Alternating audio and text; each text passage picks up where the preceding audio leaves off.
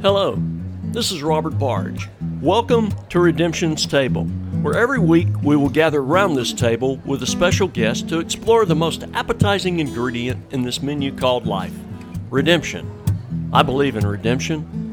I believe everybody hungers for redemption. Everybody. And the truth is, redemption is all around us every day. It is a recipe that God the Creator sets before us every single moment of our lives. Unfortunately, so much emphasis is placed upon the bad, many have difficulty seeing, experiencing, and tasting the good. So I'm setting out on a journey, going table to conversation to accentuate the reality of redemption in the lives of everyday people like you and me. A reality that I believe finds its ultimate expression in Jesus of Nazareth, who is the not-so-secret ingredient to the redemption we all seek. So, come hungry, join the meal, because party of redemption, your table is now ready. Well, welcome to Redemption's Table. Today is Memorial Day, a day commemorating the men and women who paid the ultimate sacrifice. Jesus said in John 15:13, "Greater love has no one than this, that a man lay down his life for his friends." So I want to encourage us to pause this day and reflect on those who showed great love for us. They laid down their lives in places like Normandy, Quezon, Gettysburg, Verdun, Pearl Harbor, Stony Creek Township, Fallujah, and Valley Forge, just to name a few. We want to set a special place and an empty chair at today's table for those who helped purchase our freedom. And it's very appropriate that we do so. One of my favorite definitions of redemption is this: redemption is purchasing freedom for someone who cannot pay the check on their own. And Jesus did that for all of us on a cross long ago. So today we celebrate the goodness of life, and our focus today at Redemption's Table is going to be music. I love music. New songs, new artists are always finding me. According to my Spotify, I listened to 4,225 different songs last year. And much like the Psalms in the Old Testament, there's music out there to match every emotion. And the best music, in my estimation, is always redemptive. So today's table accentuates the gifts and goodness of music, rock and roll, Thai food, friendship, and of course, redemption. Thanks for joining in. Here we go. Just had lunch with Chuck Connor. And Chuck, welcome to Redemption's Table. Man, listen, thank you for having me. You're gracious. The meal was awesome, and I look forward to chatting with you a little bit more. Yeah. What's the name of the restaurant? It's Lex Thai Food, and I think it's just Lex Railroad Thai is what they call it. I love that. Yep. Play on word. Yeah. It's actually here in part of the old Union Station in downtown Montgomery, Alabama. So great Thai food and good place to hang, and looks like we got a good room for us to converse in for a while. So, great suggestion. I love Thai food as well. The main thing I wanted to try out was the Tom Kha, and I had the Tom Kha. It was really, really good. What'd you have? I had the Pad Thai. I used to call it Pad Thai. I think it's actually Pad Thai, which is noodles, chicken, shrimp, and peanut sauce, and I love it. So my wife and I were introduced to Thai food when we lived in Nashville years ago, and so on a date night we would go to a simple, inexpensive Thai place, and that was also, there were some really cool little family-owned Thai places downtown around Music Row and stuff that I used to go with my buddies, and just so it brings back some good memories of early days with my wife, and then also days back in Nashville years and years ago. So, not to mention the food here is great. It's really good. I highly recommend it. If you like Thai food at all, man, this is your place here in Montgomery. Lex Railroad Thai. That's pretty cool. Yeah, because of my nephew Andrew, we were out in California, and he's the one that first turned me on to Tom Kha. So it's which is what actually? It's a soup. And it had, I don't know what all is in it, but it's a coconut milk-based soup. Oh, my. And it had shrimp in it. I think there's scallions in it. I think there's cilantro in it. Those flavors. It's heaven in a cup. So what you're telling me is I should have had that instead of the chicken and rice soup, probably. It's all good. That sounds great. Well, we're here at Redemption's Table. And Tell us a little bit about your journey, about your getting early days redemption. What has Jesus done in your life? Oh man, do we have 2 hours? I know we don't. That's yeah, I'd love to go there with you, and I'll try not to chase too many rabbits. They'll put it in the top 5. There you go. If I do, just give me the Elmer Fudd sign or something, and I'll try to land the plane. So I'll try to give you a bit of the short version. That could turn into a 20-minute version. But so here's the deal, man. I'm a Southern Baptist preacher's kid. Okay. I was born in West Palm Beach, Florida. My dad was a Southern Baptist minister. Try to catch the highlights. My parents were divorced when I was 7. So in the 70s, man, if you were in ministry, you were done, as a pastor, probably for life. And so, big speed bump, so to speak. In my childhood, we moved to Montgomery. Mm-hmm. Lived here for 3 years with my mother. Then I went back to Florida, then back to Alabama. And then we stayed here from the time I was about 11 until after I graduated. So that's kind of my Montgomery story. My dad's originally from here. And so as a kid, I made a decision to follow the Lord when I was really young, 6. Got baptized, and I think that I probably understood as much as a 6 or 7-year-old kid could. My dad was a pastor and was in church and Sunday school all the time. I think I feel like from my little brain, I understood as much as a child could, and I believe that it affected my life. But at some point, I kind of lived up to the pastor's kid billing. I like to say that it was the deacon's kids that led me astray. That's what I would like. I used to tell people that all the time, but I went through a season of that, and I don't know that I was bitter because my parents were separated or any of that stuff, or that I hated the church. Man, I just made some bad decisions that, began to steer me away from my relationship with the Lord. At the end of the day, just got further and further away from it. And I think part of that, when I look back, at some point, I don't think the church necessarily was saying this, but what I was hearing was that you need to be that this whole Christian thing's about sin management, man. Mm-hmm. You need to do that well, And I think I heard more about checking the boxes and obedience and behavior than I did really about grace and mercy, and how that parlays into the thing that you pull from, and where we get the ability not to do things that break the Father's heart comes from the same grace that saved us. And I missed that somehow, man. And so, like a lot of, I think, preachers' kids, I got frustrated. I was tired of feeling guilty, and go to. I rode the same roller coaster a lot of church kids did, man. I go to camp, I come all fired up, about my faith, and I'm gonna quit doing this, and I'm gonna quit doing that. And 2 weeks later, I was doing it. Then I felt guilty, and then finally, you throw your hands up in the air and say, I'm sick of feeling guilty. I'm sick of, leading people astray, and I can't check all the boxes. I can't manage it, and the heck with it, But at some point, man, I guess like a lot of people, man, I got sick of it. It's miserable, and ironically, Christian music had a big impact on my life. My mother had always tried to turn me on to, Christian music, and I was into drums and into music and into bands from the time I was a little kid. And I began to pay attention to a little bit of it, and I'm not saying that's what. I'll use the term rededicate my life. That's a good Baptist term that we used growing up. But I don't think it's solely responsible for that, but it certainly had an impact on me paying attention to maybe what the Lord was trying to tell me in other areas of my life, or maybe to pay attention to other people, in my life. And certainly had an impact on me. And I was 19, and I remember we were living in this little community called Hope Hall, which is just south of Montgomery here. What age were you when you moved there? I think I was 11. Okay. 11 or 12. Because one of our connections, we have 2. One of our connections is I preach at a church every Sunday morning that your father was the founder of that church, starter of that church. Absolutely. So when I was a kid, a Bible study that my father led turned into, went from 10 people, and over the course of a couple years to 80. They actually met in our barn.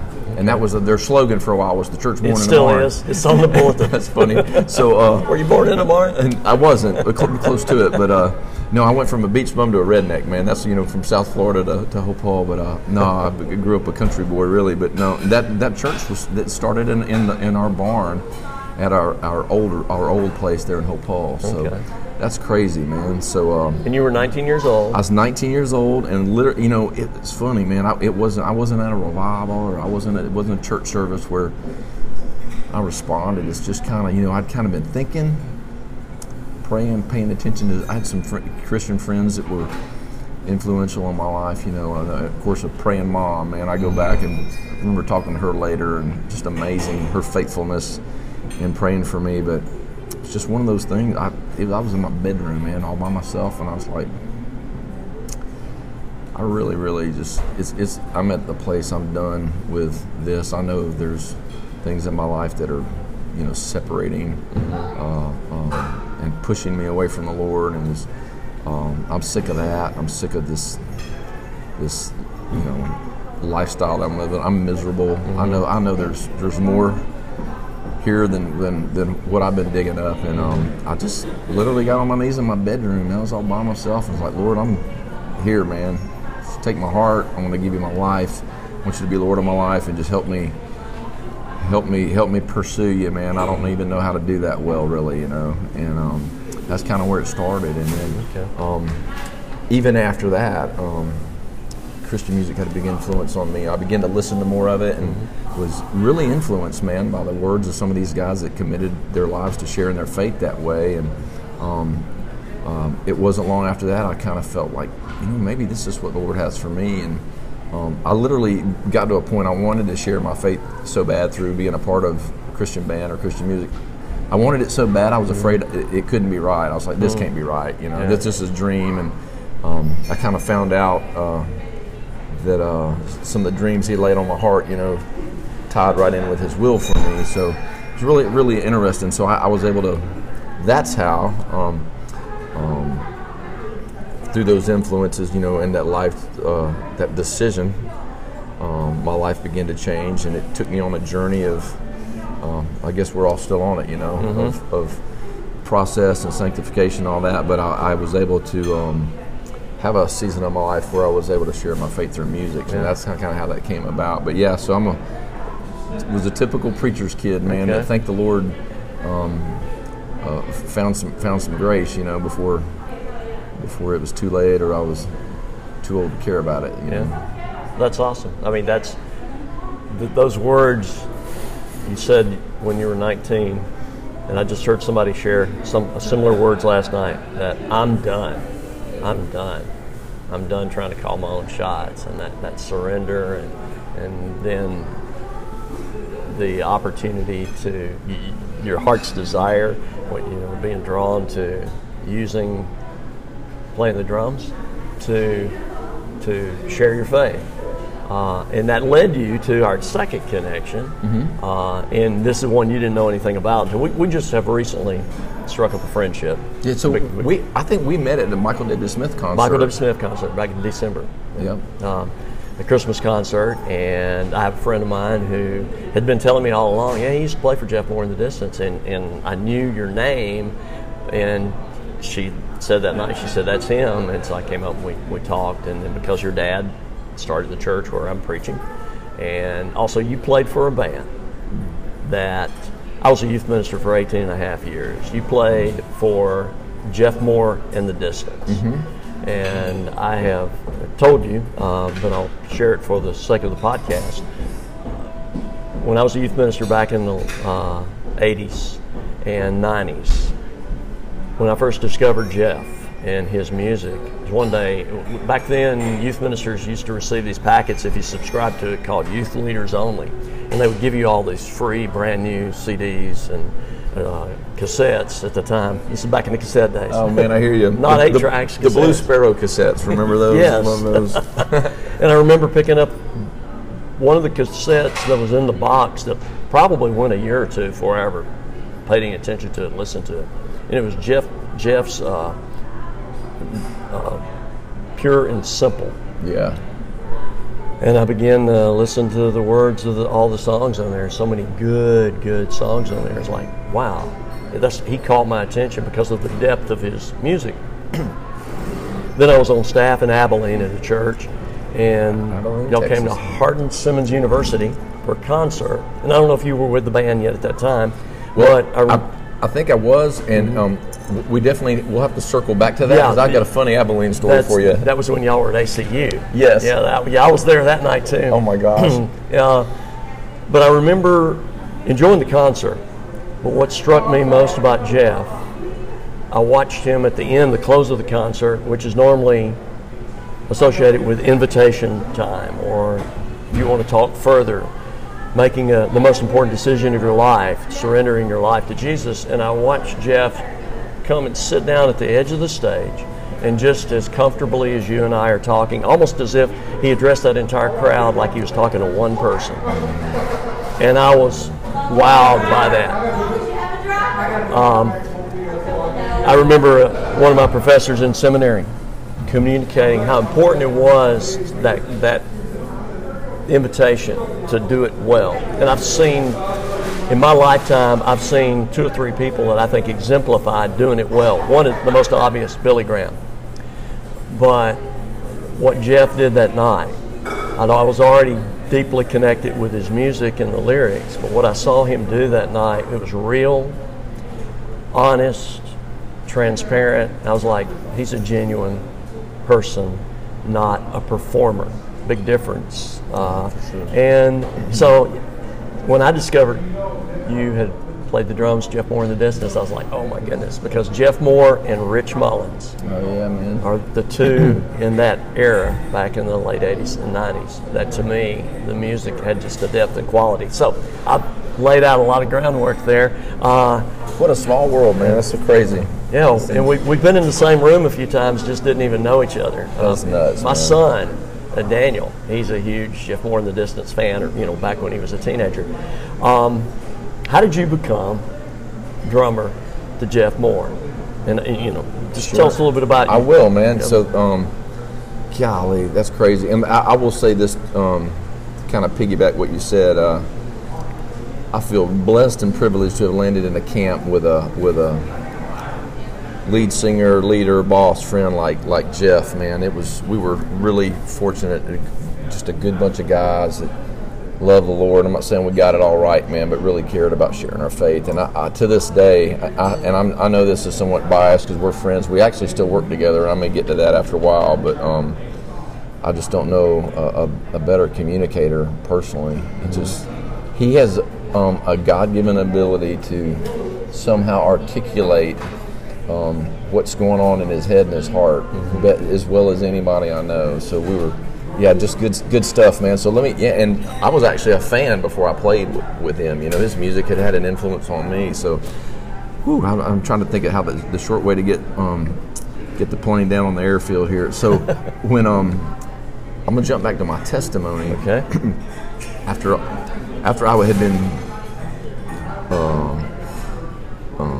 not just influenced by Christian music, but literally made a decision. And I feel like that was almost like the day of salvation for me, just coming home, and started on that journey. And I was at a Christian concert, and I remember one of the guys that I was listening to just encouraging us to get in the Word. Man, I grew up as a preacher's kid. Man, I heard this a gazillion times, and he's like, man, it needs to be a daily part of your life. Change your heart, change your mind, change your life. And so I made this grandiose decision to read a verse a day. And that's how it started for me. And I love it. So as I began to grow as a believer, I began to listen to more Christian music and felt compelled to do it. A guy turned me on to a band called White Heart. Man, I was a gigantic fan of them. I saw them live in Dothan, Alabama, and literally about 2 bars into the first song, I'm like, that's it, man. That's for me. That's what, if I can get where I can play good enough, that's what I feel compelled to do. And so long story short, my best friend from high school, Jim Williams, who's a guitar player, and he's one of those dudes that'll make you sick. He's a brilliant vet, brilliant surgeon, great guitar player, just everything he does well. And so Jim and I started a band called Christian Rock Man. It's funny too that we started this Christian rock band, but we go to this little country church out in Hope Hall. and I say little at the time, it was a pretty big church actually. It was a lot of people attending, 500 or so people, but very rural, and you would think that they would be more apt to spawn a Southern gospel group, you know, than a Christian rock band. But man, we couldn't have more support, which was probably a big deal for us at the time. We just wanted to play Christian music, man, and share our faith through the songs that we did. And the church was really supportive, man. There were farmers out there that let us play in their barn, you know. We would get a flatbed, do our own shows, and that's kind of how I got started locally. And so we played, man, we used to play at there was a juvenile detention center east of Montgomery that we played in. They let us play there once a month because they had turnover, you know, and so nobody got sick of us there. But we fresh crowd every man, it was great. But that's kind of how I got involved and started, and then I ended up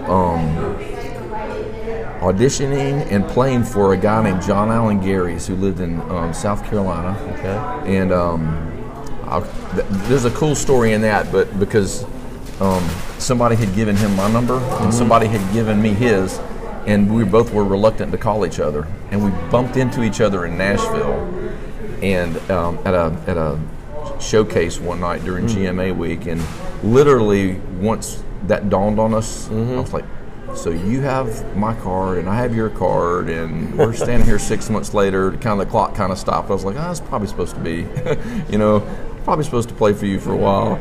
So anyways, I played with this guy, and we ended up, it was a band called Jag, J-A-G, one of the great Christian rock band names Jag. of the history.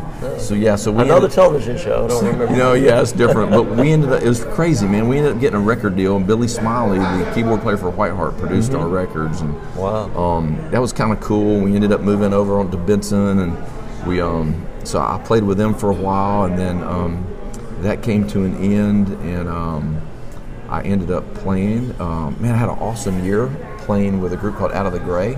Love Out of the Gray. Man, dude, I can't. Were you on the Shape of Grace? Shape of Grace? No. I just toured with them. Okay. When they opened up for Stephen Curtis Chapman on what was called the Great Adventure Tour way back. Yeah. So did that for a few months, and then played with them the rest of that summer and that fall. Okay. So and man, I met some great people along the way during those times that are still dear friends to me today.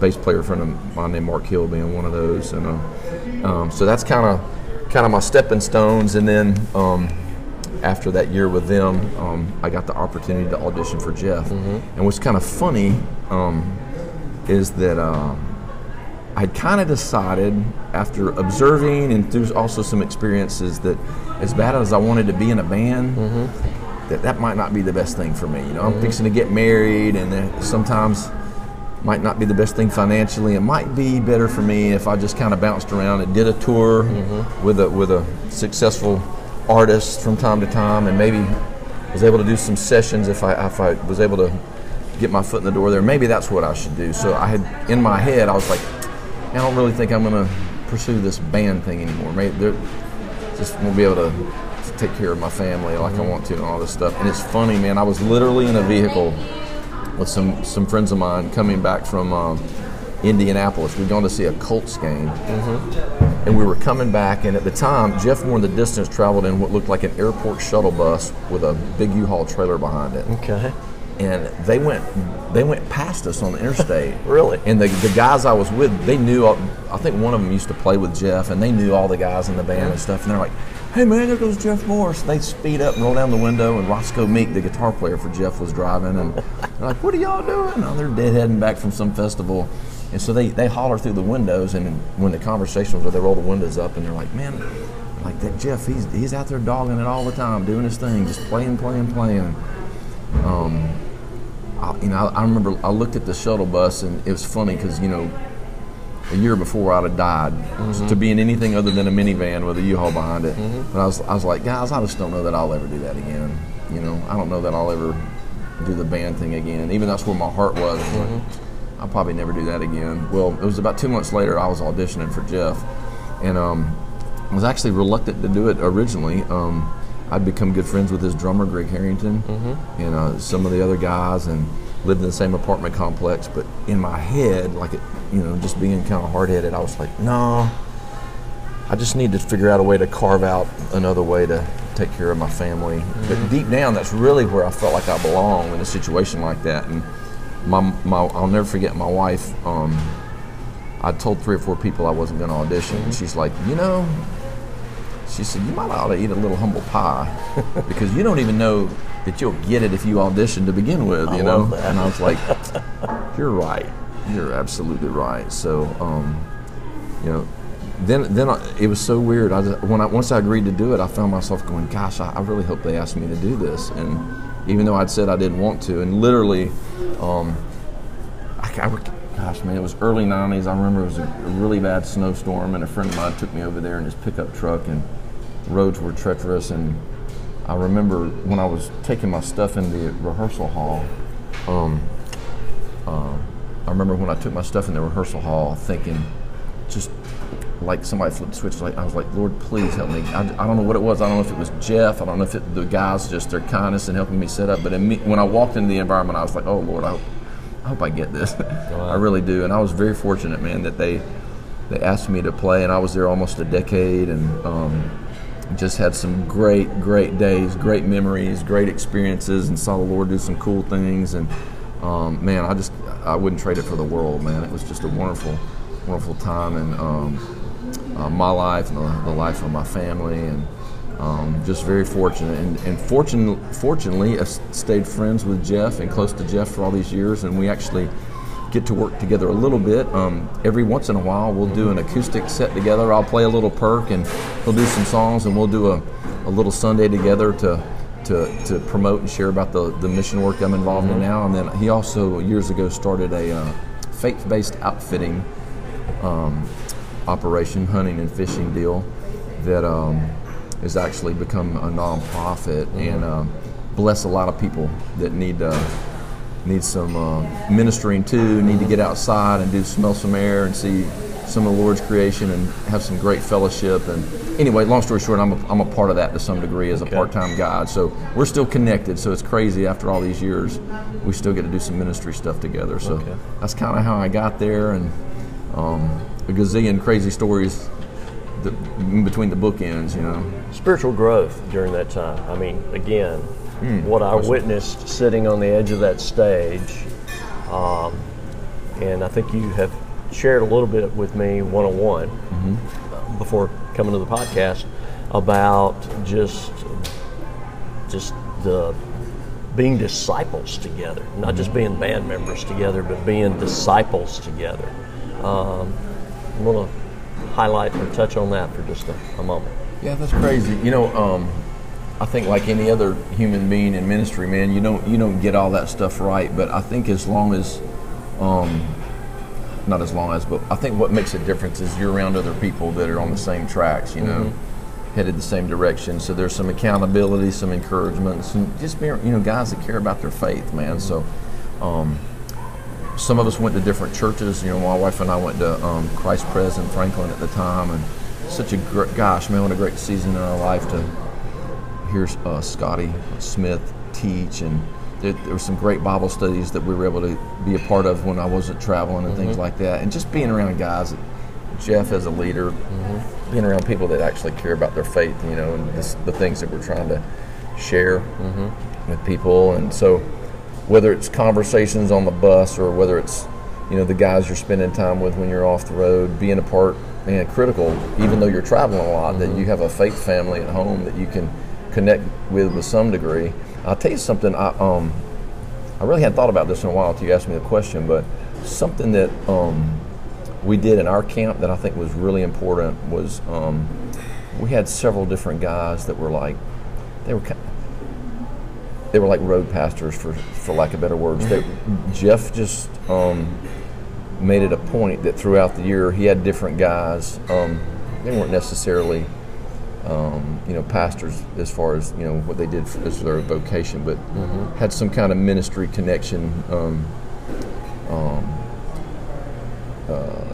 with in their life, and something that they cared about. There was a guy named Kevin Conklin, a guy named Tim Burke, a guy named Doug Smith, the three that really come to mind. That it was really cool. They would come out and spend a week, maybe 8 days on the road with us. That's awesome. And just while they were there, it might be Bible study or devos in the morning, and then some of them, they all did this. They would kind of bounce around and kind of spend one day with this guy and one day with this guy, and just talk about life, whether it was, you know, life on the road, life how are things at the house, man. How, you know, it just it was accountability and people pouring into us, and man, that was important, man. I look back and very, very important, because you know, you go through different seasons, and to have somebody that you become close enough to that is out there enough in that capacity, you feel like you're willing to, you know, be honest with, was really important, you know. So I'm thankful for that too. You can catch yourself feeding others so much you're not being fed yourself, and so it's a beautiful means to keep being fed. You know, by even if you're not the one talking the most, you know, for sure, man. You're just out there, you're giving a lot and you're spending a lot, and it's, you know, man, that's a crazy lifestyle that'll tax you, you know, physically and mentally and spiritually too. So much great music there. There's so many great songs. I listened to part of my two favorite albums, and there's not a bad album in the bunch, but Pure and Simple, and then Threads. And I love the song Threads, Desperate Men, Only a Fool, so much good songs. As a drummer, being a drummer, what were your favorite distance songs to play when you're in concert? That's going to be a tough one, because some of my favorites to play were songs that were recorded by some of the guys that came ahead of me, like Greg Harrington, man. I was a huge fan of him, and was thankful he was the drummer before. He was the drummer ahead of me. Okay. I loved his playing, man, and he did his. Of course, one of my other drum heroes, Chris McHugh, I think played on some of Jeff's original records. You know, I think the first time Jeff did "Wash of the Devil," I think Chris McHugh actually played on that track. So. And he and Greg were those the two guys I'd like to say I was influenced by them. I certainly wanted to play like those guys did. But some of the stuff Greg played on, I really liked a lot. You know, when we were doing stuff, the Evolution record, that was stuff that Greg actually tracked. I actually joined the band right after they got done releasing that record. So I liked some of the stuff he played on there. You know, I liked the way he played Dell. That made it fun, and he's just a great groove player, so I dug that. As far as the stuff on the Threads record, or Home Run, going back, because you were on both of those. I'm a big mid-tempo fan, so some of that stuff that just groovy mid-tempo stuff that Jeff did well, I liked that. But the off Threads, the song "Scattering" was a blast to play live. It's fast and fun. And I've used the words of that song in a sermon. Oh, really? Yeah. So I like that, but I like playing "Only a Fool."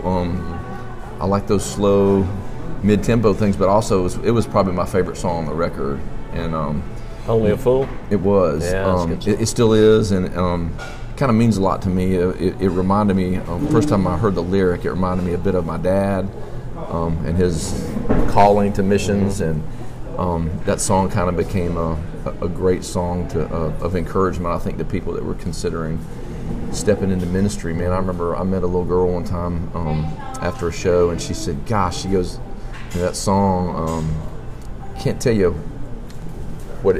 how it's encouraged me." She said, because I remember when I was in college, she said, all I was ever compelled to do, you know, literally from the time I was in 10th grade into college, I felt like I wanted to serve at the local church. And so kind of my dream became to just be, maybe an admin person at a church, a secretary or something, just have some behind the scenes job at a church that it made a difference. And whether I got any credit or not, I just wanted to serve a local church. And she said, I remember being so made fun of by my friends in college, for not having higher aspirations, or not having the desire to acquire or achieve any more than that. And she said that that song just really spoke to her. And man, how cool is that? It just kind of makes all the hard stuff behind the scenes worthwhile when you hear something like that. So that was not only a fun tune to play, but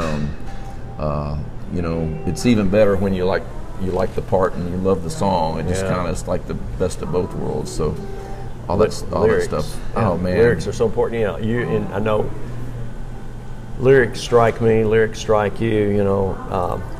When a well-written lyric. I think of Paul Simon's song. I think it's Graceland. The Mississippi Delta was shining like a national guitar. That's wow. My friend Ross King, who was on the podcast a few weeks back, he's written a new song, Things That I'm Afraid Of. And there's a lyric in that song where he's talking about Jesus. He says, the things that I'm afraid of are afraid of you, Jesus. And that's the lyric. The things that I'm afraid of are afraid of you. What are some of your favorite lyrics? Maybe some in the band, Sure. or even currently, 2 or 3 of them. Oh man, so that's funny. I have sometimes I'll have retention problems when it comes to lyrics because I kind of grew up, wanting to be a drummer and then getting to play.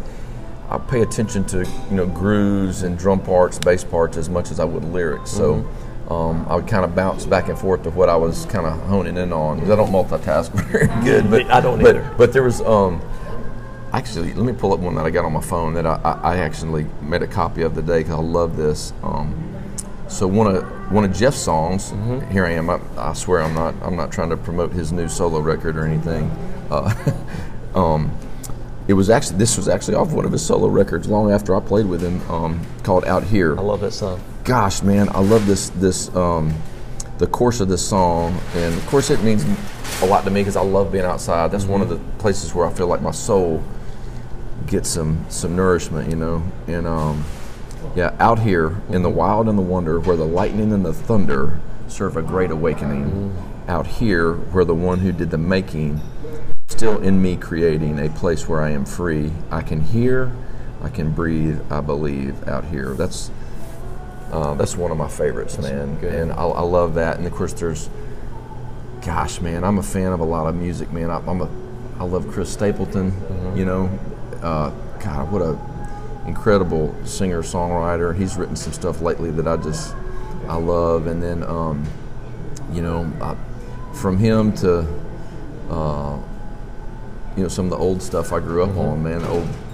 Old Mellencamp and old Journey stuff. I'm just all over the place. I just like good songs and good lyrics, and man, I could just jump around all day, with that kind of stuff. A lot of Christian music. I love the song "Over Me" by White Heart, was one of my favorites, and I love "In the Kingdom" by them. Oh, for sure, yeah. That whole Freedom record was, man, one of the all-time great Christian rock records. And another one, "His Heart Was Always in It." Yep, yeah. That came later, and God, man, there's just so much good stuff. I love some of that song "Healing Touch" by Russ Taff. I love that song. God, there's so many good ones, and then of course there's great secular stuff out there that is great too. My son and I were listening to some old. He's young, he's 19, but he's a little bit of an old soul, man. He likes everything from Hendrix to Greta Van Fleet, So he was listening to some old Queen and some old Beatles, and just talking about the lyrics. And sometimes we end up in conversation how it seems like back then there were more meaningful lyrics available to the airwaves than there are these days. I don't know if that's the case. I guess everybody when they gets older says that about the stuff they grew up on, but it feels like that a bit, But I still hear things. Like songs are always finding me. So yeah. Oh, for sure. Good stuff. Yeah. Yeah, for sure. And it's funny, man. And they'll speak to you. I don't think they necessarily have to have a Christian label on them to speak to you at all. I believe redemption is everywhere. Anything good in this life, every good and perfect gift comes from God, and His goodness is all around us. Again, one of the songs, interesting, I was listening to Home Run. There was a song that just popped in my mind, and I don't recall focusing a whole lot of it, or focusing on the song a whole lot at the time, but it's Evidences of God. I think they even, I've got to hear every mountain, every valley, every creation, it surrounds me. Every breath I take, every heartbeat, every sunrise that you give to me, every blue sky, every starry night, paint a picture we cannot deny. like a warm rain in the summertime, like a first kiss or a baby's cry. These and so much more tell a story we cannot ignore of the evidences of God. Oh, man, and dude. His evidences are all over, and that's kind of what podcast is about, is helping people see the evidences of God are all around us. Redemption is all around us. Isn't that crazy? It reminds me, before I even met Jeff, I was a fan of his, and one of the, and I don't know if this was off Pure and Simple or not, but there was a song he recorded called "Reminders of You," that is real similar in lyric. Gosh, man, good stuff right there, and what a great reminder, you know, to pay attention, man. I think I'm guilty, as I'm sure everybody is to some extent, but I like to preach that a little bit sometimes about, you know, man, just pay attention, man. We walk past a flower that's blooming or a beautiful sunset area. There's, you know, we blow by that stuff really quick these days, you know, because in a fast world, even doing ministry stuff, man, you got an earbud in, and you're looking at your phone, and it's just trying to cram as much in a little box as we can, and it's easy to miss that stuff. And I think thank the Lord for guys that write stuff like that to make us pause a little bit, attention, and open our eyes, smell a little bit, you know. Got to ask one more quick question. I man. asked this on behalf of my son. He said, when y'all were touring back, I know occasionally you'll have events come up where you have more than one band present, or maybe you go on a tour and you've got this band coming along, or these opening acts, or y'all have been opening acts. He was just asking, what are some of the favorite other bands or maybe individuals that you toured with, your personal favorites, you know, that you had? Gosh, man, a bunch of them. So I love Small Town Poets. We traveled, we toured with them. Great dudes. We played a lot of pickup basketball with those dudes in the afternoon. They're just fun band, good songs, good writing, great dudes to be around. I really enjoyed our time with them. We did a thing with the Newsboys one year, and I loved that. Jody Davis and I go actually way back. We played in that band Jag. We had actually played in that band together, so it was kind of cool to reunite with him for a little while on the road. That was fun. Big Tent Revival, big fan, man. We had a blast touring. I think it was the Home Run tour we toured together, and again, man, it had some really good songs, man. Wiggins just wrote some great songs and great lyrics, and they were great dudes and a lot of fun. Oh my gosh, they were a lot of fun. Yeah, just those two in particular jump out at me. Okay. You know, it's hard to beat when you like their music and they're good dudes and you enjoy being with them. I mean, it doesn't really get any better, you know. So, yeah, those two for sure. I want to ask you about what you're doing now. And I think I mentioned to you, I know we've got so much that we could talk about. It's more than one podcast can hold. But I just kind of want to close out our time today, just very briefly talking about what you do now. You're with Christian Missions Unlimited. Yes, sir. And just briefly, and when we come back, and God willing, I hope to at the end of the summer, sometime in the fall, come together with you again, sit down at the table, and talk about this part of what's going on in your life right now, CMU. But just briefly share what CMU is all about, a little bit behind the story behind CMU. Yeah, dude. How you got involved in it. It's crazy. So I, my dad started, when he was done with the pastorate, the Lord was kind to him and gracious to him. There's a great redemption story there. I'll fast forward a bit, found his calling in serving a local church in Brazil. Started an organization that basically funded church buildings for existing congregations that didn't have the resources to have one. And in that culture, it's a big deal, that they have something of permanence, gives them credibility and validity in the neighborhood. And at the end of the day, man, you're helping expand the gospel when you help breathe a little life into the local church in another country. And so that's what Christian Missions does, and that's what my dad started doing that in the 70s. And I packed a lot of duffel bags full of hygiene kits and clothes and things for him to take, and I thought it was wonderful that in my mind he helped people in Brazil. But I had no aspirations. I had no there was no desire there for me to thought what he did was great, but I never saw myself, working with my dad or serving with him or anything. I just thought I'd play drums till I got arthritis so bad that I'd have to quit. And that would be what I did. And Lord had different plans. And when Jeff More Than Distance dissolved, I actually was planning to go play with someone else. And my dad called. It was crazy God things and the timing. He said, "Hey, would you ever consider coming home to help?" And I was like, "Yeah, I'll pray about it." And I blew it off. And again, my wife and I were talking, and we're like, probably should really pray about this, You don't want to miss anything. So it wasn't, it wasn't like, I really want to make sure people understand, it wasn't like I left something that it pained me to walk away from. I loved playing. I felt very fortunate. I felt like I was just a kind of an average player that really loved to play and loved to play songs and try to do a good job. But it wasn't something that, like it ripped my heart out to leave Nashville. I just felt like that was what I was supposed to do, man. I was fortunate to have done it as long as I did, and probably time for some other young guy to have an opportunity somewhere. But we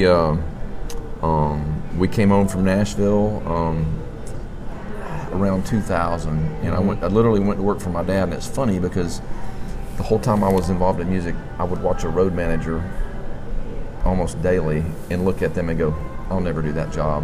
That job stinks." The planning, logistics, and all the behind-the-scenes things. And it's funny, the Lord has a sense of humor because I moved home and became a road manager for a mission organization.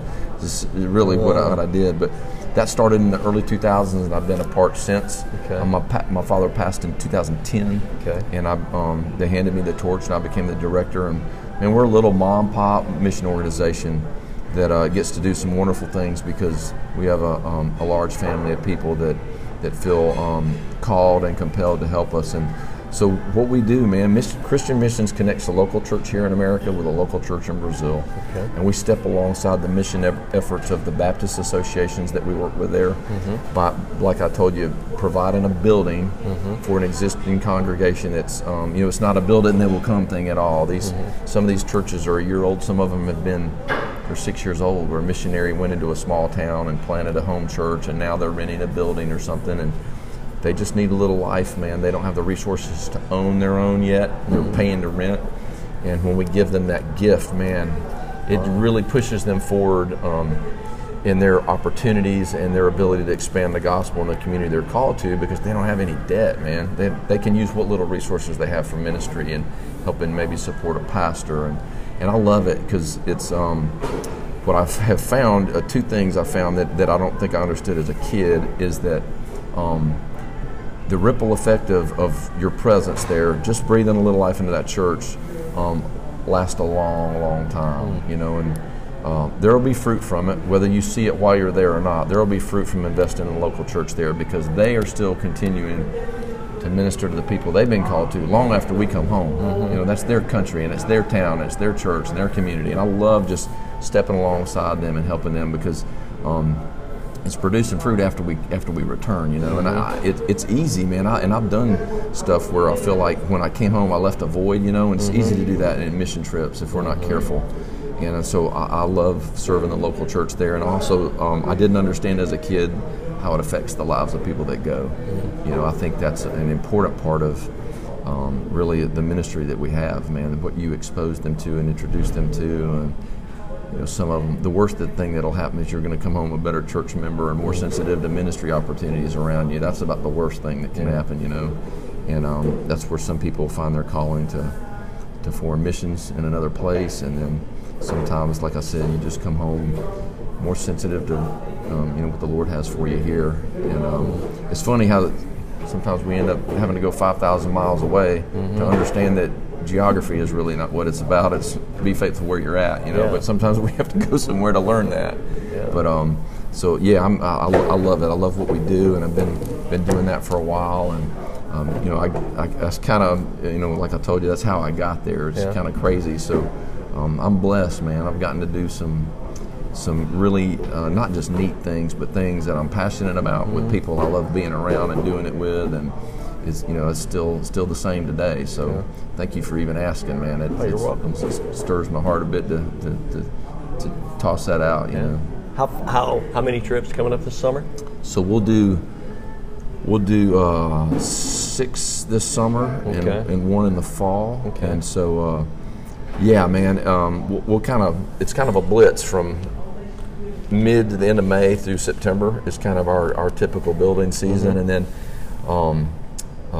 the rest of the fall is, recruiting teams and maybe raising a little money to help build buildings. And then I'll do a little work with FA with Jeff Moore, like I told you about, during part of the fall. And then it's all that road manager stuff that I got to do. And then we'll also host some team. And I'll give you like a 30-second version of this, but after my father passed, we took his house out there on our old home place in Hopewell and turned it into a bunkhouse, and we call it Chuck's house, so it's not named after me. Okay. I'm not.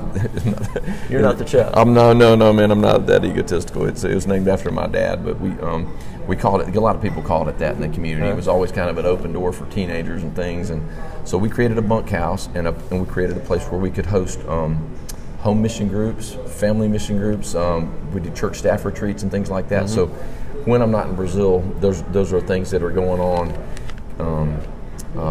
In our ministry life too. So the Chuck's House thing's become a big part of CMU in general. It gives us a way to do ministry in our backyard and at the same time introduce people to missions, without flying across the pond, and it's affordable, and also we got a cool little farm out there, and it's a great place for church staff retreats and things like that. So we're seeing more and more of that happen. We host some men's retreats for some local churches there, so that keeps me jumping, man. But when I'm not traveling to Brazil, so. And if someone wants to connect with that, where do they find it? I mean, Christianmissions.org. Christianmissions.org. Yep, that's our website. Okay, gotcha. And then, there's a way that they can email me through that, or if they wanted to email me directly, it's easy. Chuck, then the number 3, Chuck3 at Christianmissions.org, and they want to just, man, we're not so big, that I have somebody filling all my calls. It's kind of funny. Our Christian Missions World headquarters for years was in a single wide trailer out there on the farm, and now we've moved it to the end of the old bunkhouse. So, but we're easy to get a hold of, and I think at the end of the day, people probably appreciate, that they can go on a trip and they can call and talk to the director or the guy that led their team if they want to talk to him, Cool. when they get home. So we try to keep it simple like that and relational. So.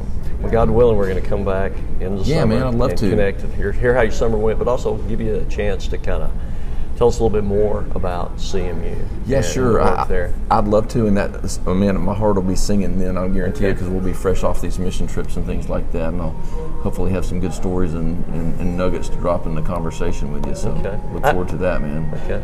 Going the distance. I have a curiosity question. Yeah, It just popped in my head today. Yep.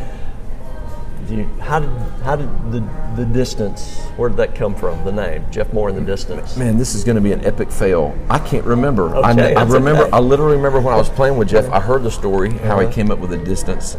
I want to say he wanted to have something that kind of sounded or had the same ring as like Tom Petty and the Heartbreakers. Okay. His guys, but I don't know. There's a story that I'm forgetting about how he chose the word the distance, everything worth repeating goes the distance. You know what I'm saying? Every good news is echoes, and I honestly don't. We're embellishing. See, next time I talk to him, I'm gonna have to find out. And I'm gonna feel like an idiot that I forgot. It's okay. That's funny, and I appreciate you asking. It was funny when we met that you and I both grew up in a time where that season of Christian music was so good, man. And I think. I was so influenced by so much of it that probably makes it a little more dear to my heart. But there were a lot of great artists and a lot of good opportunity for artists, whether they were big or popular or not, for people to hear them. And I think because there was so much Christian radio, and you could an independent artist could send something to a radio station and somebody give them a chance, and we were exposed to a lot of good stuff, and there was a good brotherhood, I think, in Christian music at the time. So we're from the same cloth, man. I think we like a lot of the music from that era. So it's been fun talking with you about that, even off the microphone here. It's been fun catching up and talking about that stuff and reminiscing. That's been a lot of fun. Well, thanks for meeting with me, my friend. Yeah, my pleasure, man. God bless you, dude. I love you're doing this, and I hope, like you said, I hope we can connect again at the end of the year and do it again. Plan to. Those of you who are listening to the podcast, be back here next Monday morning. Every Monday morning we release a brand new episode, and you can find it on, well, you've already found it. Obviously, if you're listening, you've already found it, so you know where to find it. Our sign-off, Chuck, is Party of Redemption. Your table is now available. I'm going to let you do the sign-off for it. Party of Redemption, your table is now available. Go for it. Party of Redemption, your table is now available. All right. We'll see you next time.